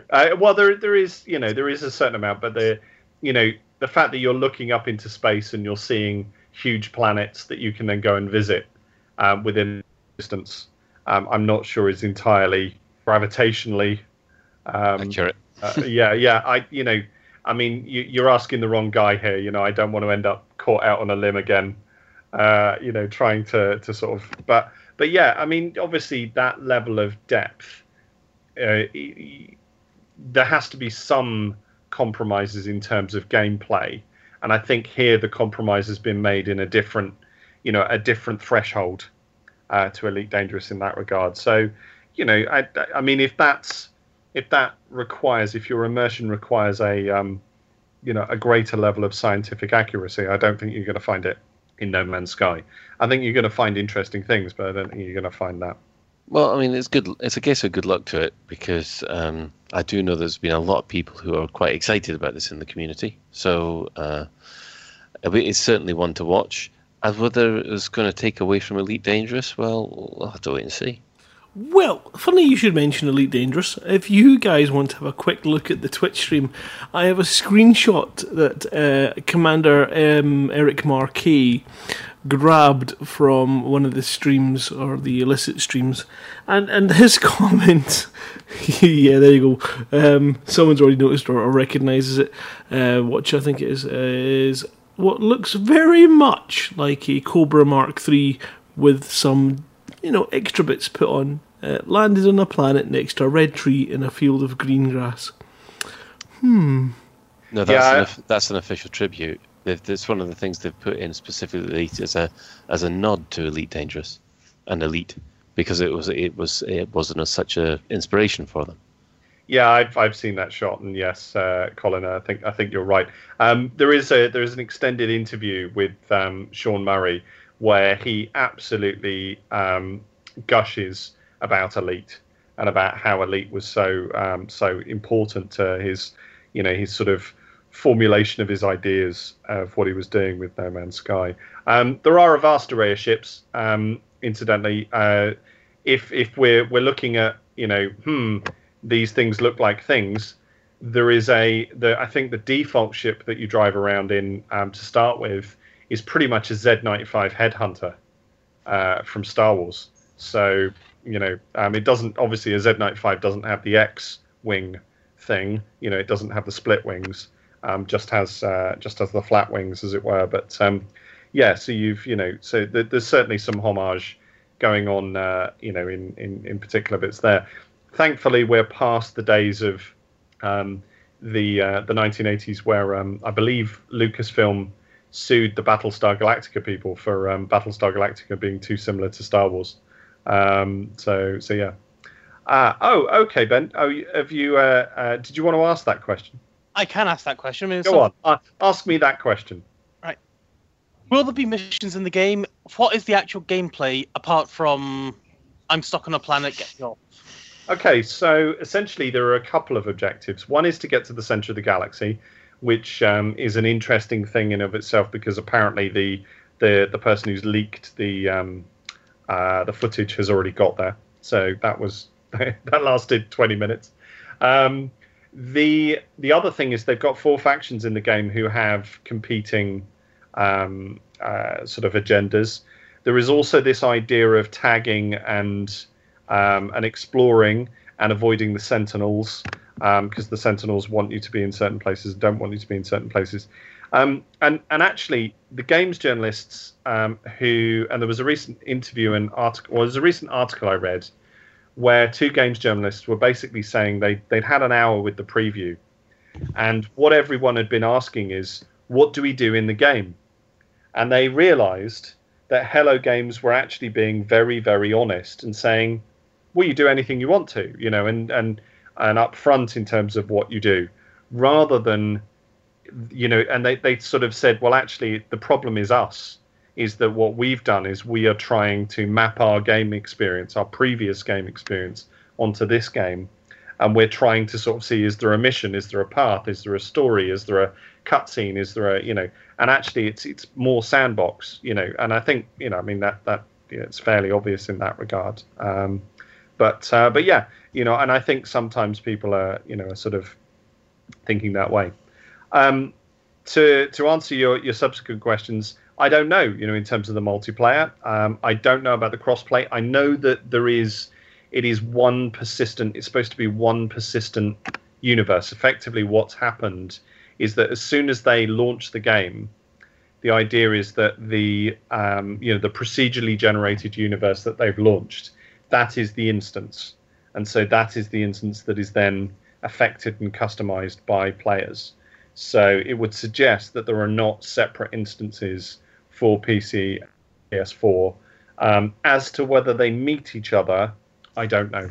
I've not seen anything about that. It's actually one of the things that I've not seen any questions and content on. So it's sounding like basically No Man's Sky's equivalent to the background sim, like Elite Dangerous. That's all shared across everything, but again, sadly, like Elite, I can't wing up with, say, somebody on the Xbox. Well, I don't know. I'm not sure, and I don't know because I've not necessarily seen whether you can be in the game with someone else on PC either. I've not seen whether you do meet other players, because I think most of the demonstration has just been individuals playing the game. They've not necessarily played any multiplayer. I've not seen any anyway. So if someone else has seen it, then great. And obviously we'd revise what we're saying. It would be a turn it into a must buy basically for me if I can play with people on the PS4. Yeah, sure. I mean, for me, the thing that was stopping me pre-ordering it was when there was some comment that it was going to be PS4 only, and that PC was going to come out later, and then then it was revised and it was okay. Well, PC and PS4 same time, so it was immediately I've got to buy that. So yeah, I'm with Grant, refreshing the button and waiting for Steam to let me download it. Okay, so I think we've exhausted our questions on No Man's Sky. If there's anything else that anybody wants us to go and find out a bit more about it, then please do let us know. And if you hopefully it might even be out by Next Lave Radio. We might even have played it by Next Lave Radio, so we might have some more thoughts. We'll have to see what happens with the launch date. But yeah, it's certainly available for pre-order on. So if you're interested, do go take a look. Okay, so we're going to move on to Community Corner. Now, here, what I'm going to do is I'm going to backtrack a little bit. Folks, what have you been up to this week? Let's start with Ben. What have you been doing? Ben? I'm here. Can you hear me? Okay, yeah, I can hear you now. I was here.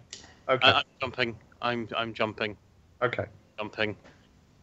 But no, I actually, we're talking about shout outs. I'm on my way to apparently there's 8 black holes, something like that in this, and that how many jumps am I away from? 18 odd jumps away from now. Nice. That's where I'm currently going, but I'm getting gradually closer to Jax. But I had a beautiful little bug on Sunday, I think it was. Uh-huh. I landed on a planet to basically repair my ship. Mm-hmm. Yeah, I landed on the planet. I and spoke to the wife and kids, and then I thought, right, before I head off, I'll just repair my shields, repair my engines and things like that, just from cruising a wee bit too close to the sun, as you do. And Grant might know something about that as well. When all of a sudden, whilst my shields are down, whilst my engines are switched off, my ship finds itself being flipped up and over around about 500, 600 meters in the air and coming back to the planet in about a 0.5 G gravity well. Oh, what happened? Well, I spun and I had a mad, oh shit, get my engines turned on, get my shields powering up. Mm-hmm. And I bounced into the ground. I bounced up again. And then by the time, before I hit the ground again, my engines actually kicked on and realized what was going. And I wound up about a meter above the ground at around about rotation of about 50 odd, 60 odd degrees with my nose pointed up. And I lost around about 50, 60% of my hull. Okay. Which... No idea what caused it. No idea what caused it. I'm attributing it to some frontier deity reaching out and touching me in a bad way. However, I did my duty and I submitted bug reports and all that kind of stuff. And the absolutely awesome Commander Styx from the Frontier Help Twitter stream, when I was talking to him last night, and he was like, right, log off, Ben, and I will what I can do, and I logged back on, and the lovely Commander Styx gave me all my health back. Oh, well, that's... I have to thank him so much for that. It was so nice. Oh. And, yeah, I could have probably made it with 40% hull, but it's a wee bit anxious when you've most of your hull. Yeah, and when you're that far out as well, always very difficult. Colin, what have you been up to? Well, in game, it's been doing community goals. I have finally managed to get the holy, what I call the Holy Trinity, which is an Asp Explorer for exploration, obviously, a T9 fully laden out for trading, and an FDL for just blowing shit up. So I've got my 3 main specialized ships all ready to go, and in the meantime, I am now down at the Pleiades sector, looking into these barnacles again, and I'm flying about on where one of these guys I've discovered a barnacle site which has been completely left untouched, which is a miracle in itself. But then I've also found out I'm able to scan the barnacle. We weren't able to do that before. Yeah, interesting. I know that you could scan the space ones, couldn't you? You could scan the ones that were the unknown artifacts. You could scan yes, those. you can. Well, there are now 3. As you know, there are now 3 different types of unknown phenomenon, which is the unknown artifacts, the unknown probe, which is what gave us the lovely message last week, and of course the barnacles themselves. But before, when we landed, the actual central barnacle itself, you couldn't target, and now you can. Interesting. They one of the things actually that came up in the Thargoid chat that we had at LaveCon was a suggestion to push Frontier for more tools to essentially to analyze things more, not necessarily scanning tools, but more things that you could apply to testing testing things that you find, because the more tools you've got, the more opportunities there are to explore the different parameters, and it's perfectly fine if you try one thing and it doesn't do anything, and then you try something else and it does. Just the idea of having more tools on your that you can use to manage that. Obviously, when we get multi-crew, you'll have more tools on your ship because it'll be the guy manning the weapons console. But yeah, no, moving on. But yeah, no. Was there anything else this week that went on for you? Personally, it's kind of a week I'd rather forget. My son unfortunately tripped over a dinosaur and broke his foot. So we've got a dinosaur-related injury just a couple of days before we go off on holiday, which is always useful. So bless him. He's holding up quite well. He's still kicking my arse at Armada or X-Wing, so he's happy. Yeah, fair. Grant, what have you been up to?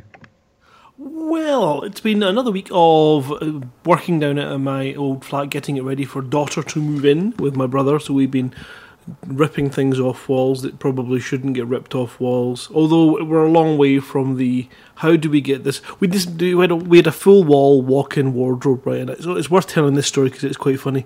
And we spent a good sort of 45 minutes removing this shelf, removing that shelf, taking the screws out, and we got to this point where there was cupboards along the top, and they didn't seem to be attached to the bits we'd removed. So we couldn't figure out how it was still staying up and how we could get it down. And then it begins to dawn on you that that's the bit you should have taken out first, because now what you've basically done is created this highly dangerous game of Kerplunk. And and I kid you not, there was 3 of us there, and the best plan we came up to was to put in some screws, use a large upright bit of wood to kind of prop it up, and then retreat to the safety of the doorway and launch a sledgehammer across the room onto this plank to knock it to see if it would come down, and it didn't. So we had, so we've been working in that flat now constantly, on and off for the last couple of weeks. My aunt's flat is almost ready for going in the market. I know this is all really dull stuff, but that's what I've been doing, and then coming home and jumping in my Orca. But on the weekend there, my grandmother, who's in the care home now, the one who I sold her flat, and boy, she's going to be surprised when she finds out. But we took her out for her 96th birthday, which was on Saturday. Took her to the Kelvin Grove Art Gallery and Museum, and we sat and listened to the organ player if you've never been to the Kelvin Grove, you must go. It is amazing. It is just, whether or not you just go around looking at the various different exhibitions that are there, or if you happen to capture the poor sod that does the organ playing, and he's got a camera showing what his feet are doing, and he's practically dancing with all limbs and going in different directions to play the tunes, and yeah, it's always spectacular, and she loves it, and she had a fantastic day, and we had some lunch and carried on, and yeah, so happy birthday, Grandma, and hopefully she'll, still be with us for many more. Well, not too many more, because that wouldn't be fair. But you know what I mean, I'm not being cruel. But yeah, no, absolutely. I mean, that sounds lovely, and that, the more chances you sort of get to spend those kind of quality times, the better, and that's it's always the best thing. And Endgame. Do absolutely. You've got a good in-game story, I know. Yeah, well, I mean, I am heading out to Jack's to take part in the community goal, and tonight has cost me 3% hull, and I'm not chuffed because yesterday I flew for the best part of 4 hours of gaming, and managed to not lose any percentage hull. So Lave Radio, you've cost me 3% hull. Fortunately, not a leaky cargo hold, so I'm all right there. Well, I am flying all the way out to Jack's in my unmodified Orca. I have an extended fuel tank. I have a jump range with a maximum jump range, I think, of, if I could dump all the cargo, I can get up to a massive 14.97 light years. But at the moment it's 12.65. What's upsetting is whenever I set a waypoint 1,000 light years ago away, I end up with something between the region of 133 jumps to 150 jumps in order to make that distance, which means I think already I am close to I must be close to 1,000 jumps. I must be close to 1,000 jumps, and I don't feel like I'm getting any closer, and it's really heartbreaking, and it takes forever, and I'm beginning to question why I decided that this would be a good idea. Right. So, are you doing passenger missions a la Foz, or are you humping something else, Grant? I am not. I assume it's passengers. No, I have got a hold full of stuff. We don't have passenger cabins. If I could have taken a passenger all the way out here, that would have to be one hell of a fee. But this does show the definite need for some love for the Orca, because if this is meant to be a touring vehicle, it needs to have a slightly better jump range in order to make it suitable for taking people out to those hot spots. Because even I'm thinking of when you go in a taxi on a night out to a venue 15 minutes away, you kind of would get pissed off that the taxi kept stopping every 5 minutes. If you want that kind of experience, you go in a bus. So are we now finding out that the Orca is the bus of the Elite Dangerous universe? I think so. Well, yours so it's probably the fun bus again, isn't it? Look, just don't mention it, because if I get stuck in a traffic jam on my way to Jack's, I'm not going to be happy. So somebody put a rock in the road. Yeah. No, interestingly, obviously the sort of feat of getting to Jack's is a really interesting community goal, because in and of itself, it's an endurance effort, and you very seldomly see endurance efforts in computer games. We've talked about Desert Bus before, but you don't tend to see them as goals in computer games. So it's quite interesting that this is essentially being, sort of an achievement is an endurance effort. It's quite weird. But I could have done this in an ass, but I could have been there by now. Okay, fair. Yeah, no, absolutely. I mean, you're obviously doing the extreme endurance effort. It's a bit like, something somebody mentioned to me many years ago, which was extreme ironing. You can do your ironing, or you can do extreme ironing, which is when you do your ironing on the side of a cliff face. So yeah, you've decided to do extreme visits to Jack's, extreme pilgrimage. I'm sure is fine. So I was going to talk about my week. So I spent a week in Bulgaria with with Snapshot Games and Julian Gollop and with Karen. Took some time out to actually have a wander around Bulgaria and have a holiday, which is kind of what we did from the end of LaveCon, which was awesome. You know, I can't say that enough. I said it at LaveCon. I think I've said it since. I've not said it on here.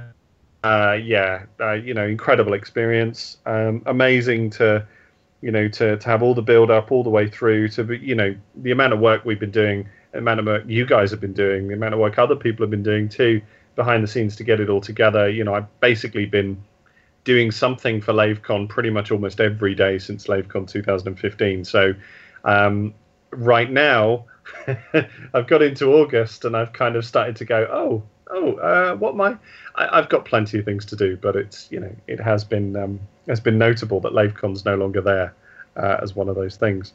So thank you to everybody for coming and attending. It was great. You know, really, really enjoyed it, and I think everyone did. You know, we got all the pack away. I've got a list of stuff that members of the Lave Radio crew have left behind. So it's okay. Yeah, we'll walk out posting stuff to people at some point soon.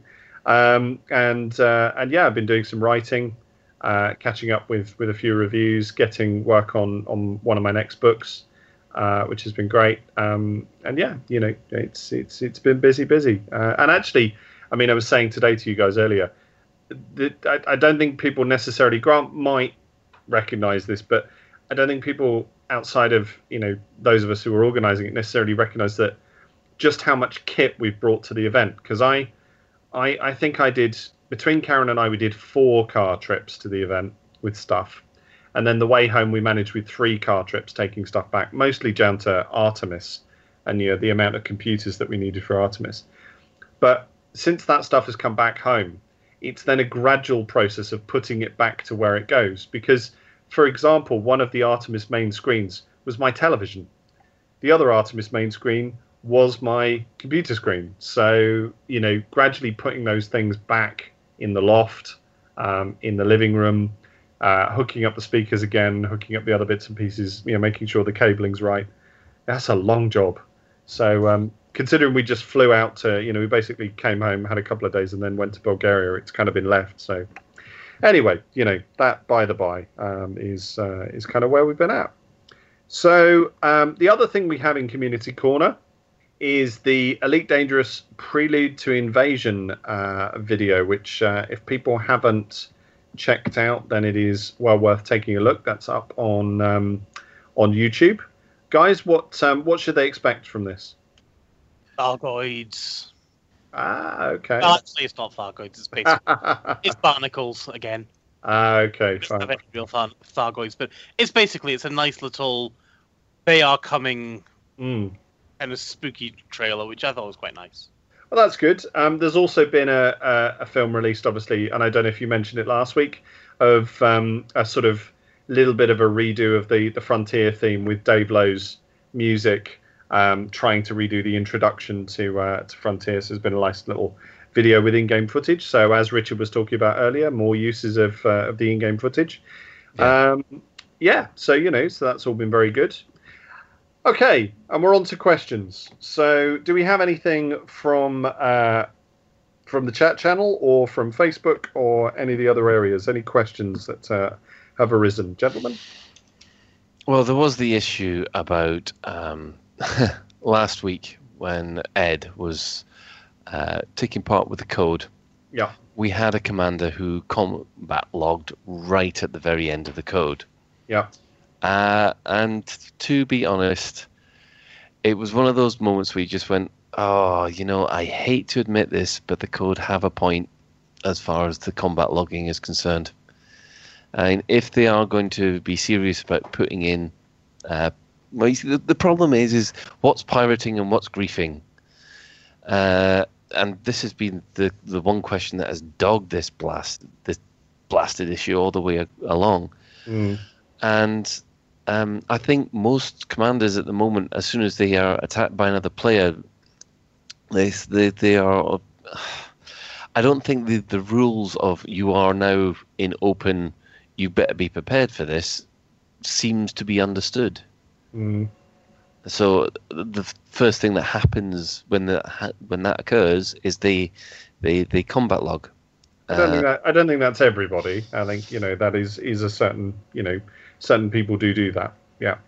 Well, I was quite surprised about how prevalent it appears to be, and perhaps with the fact that it's been demonstrated quite directly to Ed on Educating Ed, then it's something that may get raised. Well, I hope so, because the thing is that I had a real problem with one of the code pilots who, instead of actually hatch breaking or taking out the hatch, he would literally destroy the other ship. Right. Okay. And and basically that's what my problem was. Okay. And I thought piracy was supposed to be take everything away from them, but leave them alone. Yeah, I mean we're back into the whole what is PvP, aren't we? And and the idea of entertaining the victim at times as well. I think those experiences are sometimes they're one way, sometimes they're another. If the rules of the game permit things to happen, then actually there is no. It's very difficult to criticize people if the game permits them to do particular things, because the game permits them to do particular things. I did read the subsequent discussion. I think I was in the middle of my holiday. I did read the subsequent discussion. It struck me at the time. What was quite interesting is just quite how, and this is no criticism of the people involved, but it had quite an insular tone to it. In that people were referring to all sorts of stuff that I was kind of reading, because of course I don't really associate with the group too much detail. And I was reading it and kind of going, what, who, when, why?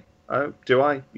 So it doesn't. I think we've got to sort of take a little bit of care in thinking that that necessarily these events are perhaps as well known to all of the players. I don't think they necessarily are at times. So yeah. So I mean, it was an interesting point in terms of what was there, and I think worth discussing here and raising it. In the future, obviously, we'll have to see what happens in relation to combat logging. It is a problem, as you said. People are still doing it. Take your hits is the phrase. I think applies in other mediums because it's a LARP phrase. Take your hits. So yeah. Anything anybody else wants to add on that particular issue? Okay. I want to thank I want to thank the code for actually being great guys during that Educating Ed. Sure. I had the joy of being their bait, and I was in my little vulture and got repeatedly killed. But it was a really good fun stream, and we're having a lot of fun with the guys in code afterwards as well. Great. And it was a nice fun event. Yeah, good. Okay. Any other questions? Okay, so we're down to the shout-outs. And Ben, I think you've already mentioned Commander Stick, haven't you? In terms of his help for your little bug. I've already mentioned Commander Lancer, who made the video battle scenes for, and Ghost Legion made the video battle scenes for Mercy in the Wild Sea. And any other shout-outs from people? I think a small one from me would be to, all those LaveCon commanders. Just a quick update on the skins. We are receiving all the emails. If you've sent an email in, Karen has said to people, do send emails in to her about them. She's got quite a few to go through. If you've not received a reply, don't worry. We are receiving all the emails. We are sending the lists through. And I think there will be a collated email going out to people a little bit later to let them know what's going on with the skins. But Frontier again being amazing and providing more of the Phoenix style skins for LaveCon attendees, which has been awesome. If you haven't emailed in, info@laveradio.com, let us know your commander name if you're a LaveCon attendee, and then we can make sure the skin is applied to the correct email address and your account. Any other shout-outs? Nope. Thanks. Okay. Think you can Okay. Yep. All right. So let's go through the in-game commanders. So who have we got on Twitch? Right, Twitch, that's me. We have got a ton of people who've been sitting watching me staring at a white star for the last 10 minutes. We have Alja's Bird, Bitstorm, Buff and Grind, Commander Brusilov, Commander Garrick, Commander Stain, Davy Lad 68, Grumlaban, Cano Magnus, Christian, Lazy Dev, Mark Dis, Millstone Barn, Murden, that's a good one.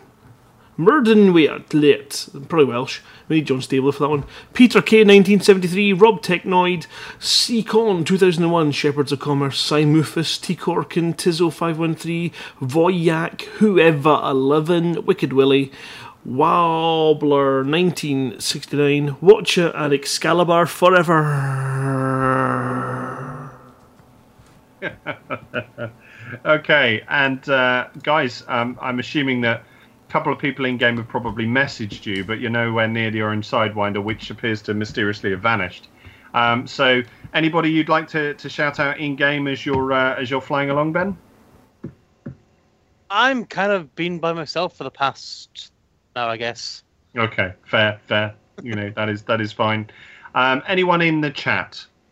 Yeah, well, we've got commanders _Penguin, Academic Dust 894, Arkham Bells, Commander Crestone, Commander Highbite, Commander R1 Pit, Commander Tiatine, Commander Venture, Commander Swarp, Jucalo, Mark Dis, and Smeggy Smeg. Okay, Smeggy Smeg. Great way to end. Yeah, there does appear to be a certain amount of Red Dwarf over tonight's episode, doesn't there? Yeah, great. Okay. So just to let everyone know, we've obviously finished LaveCon now, 2 weeks gone, but we had a great collection of sponsors associated with that, which included Ed Tracker, Old One Productions, the CCG and Board Game Social Trader, Elite Gaming, Game Cab, and HCS Voice Packs. A big hello to them and thank you. Personally from me and Karen, to be honest, because we got round to you all, and you guys were all amazing in terms of supporting our event. That's it for another episode of Lave Radio. If you'd like to get in touch with the show, you can email info@laveradio.com, Facebook/Lave Radio, @Lave Radio on Twitter, or you can join the Discord chat channel by going to http://tinyurl.com/Lave Radio. Or you can join our TeamSpeak server where the commanders come to hang out and chat. That is laveradio.teamspeak.com. Lave Radio is recorded live on a Tuesday evening at 8:30 p.m. British summertime and streamed out on laveradio.com/live. So, thank you to Colin. Good night. Thank you to Ben. On. And thank you to Grant. Yeah, I'm still not there. And thanks to all these commanders who tuned in this evening. And thank you from me. Until next time, fly safe. If you can't fly safe, don't fly an orca, but fly dangerous. Good night.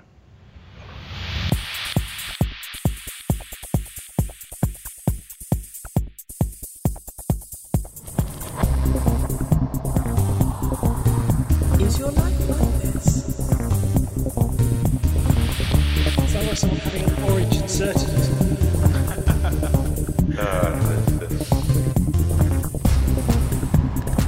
You need a safe word. Space can be lonely.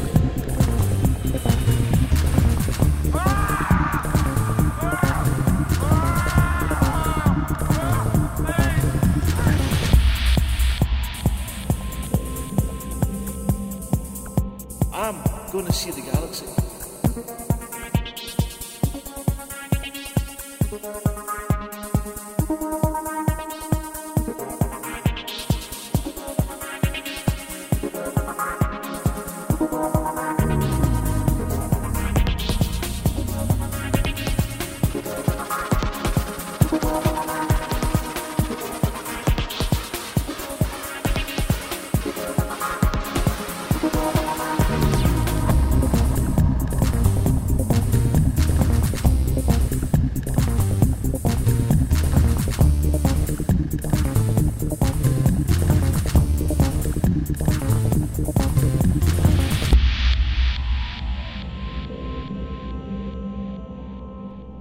Ah, damn it.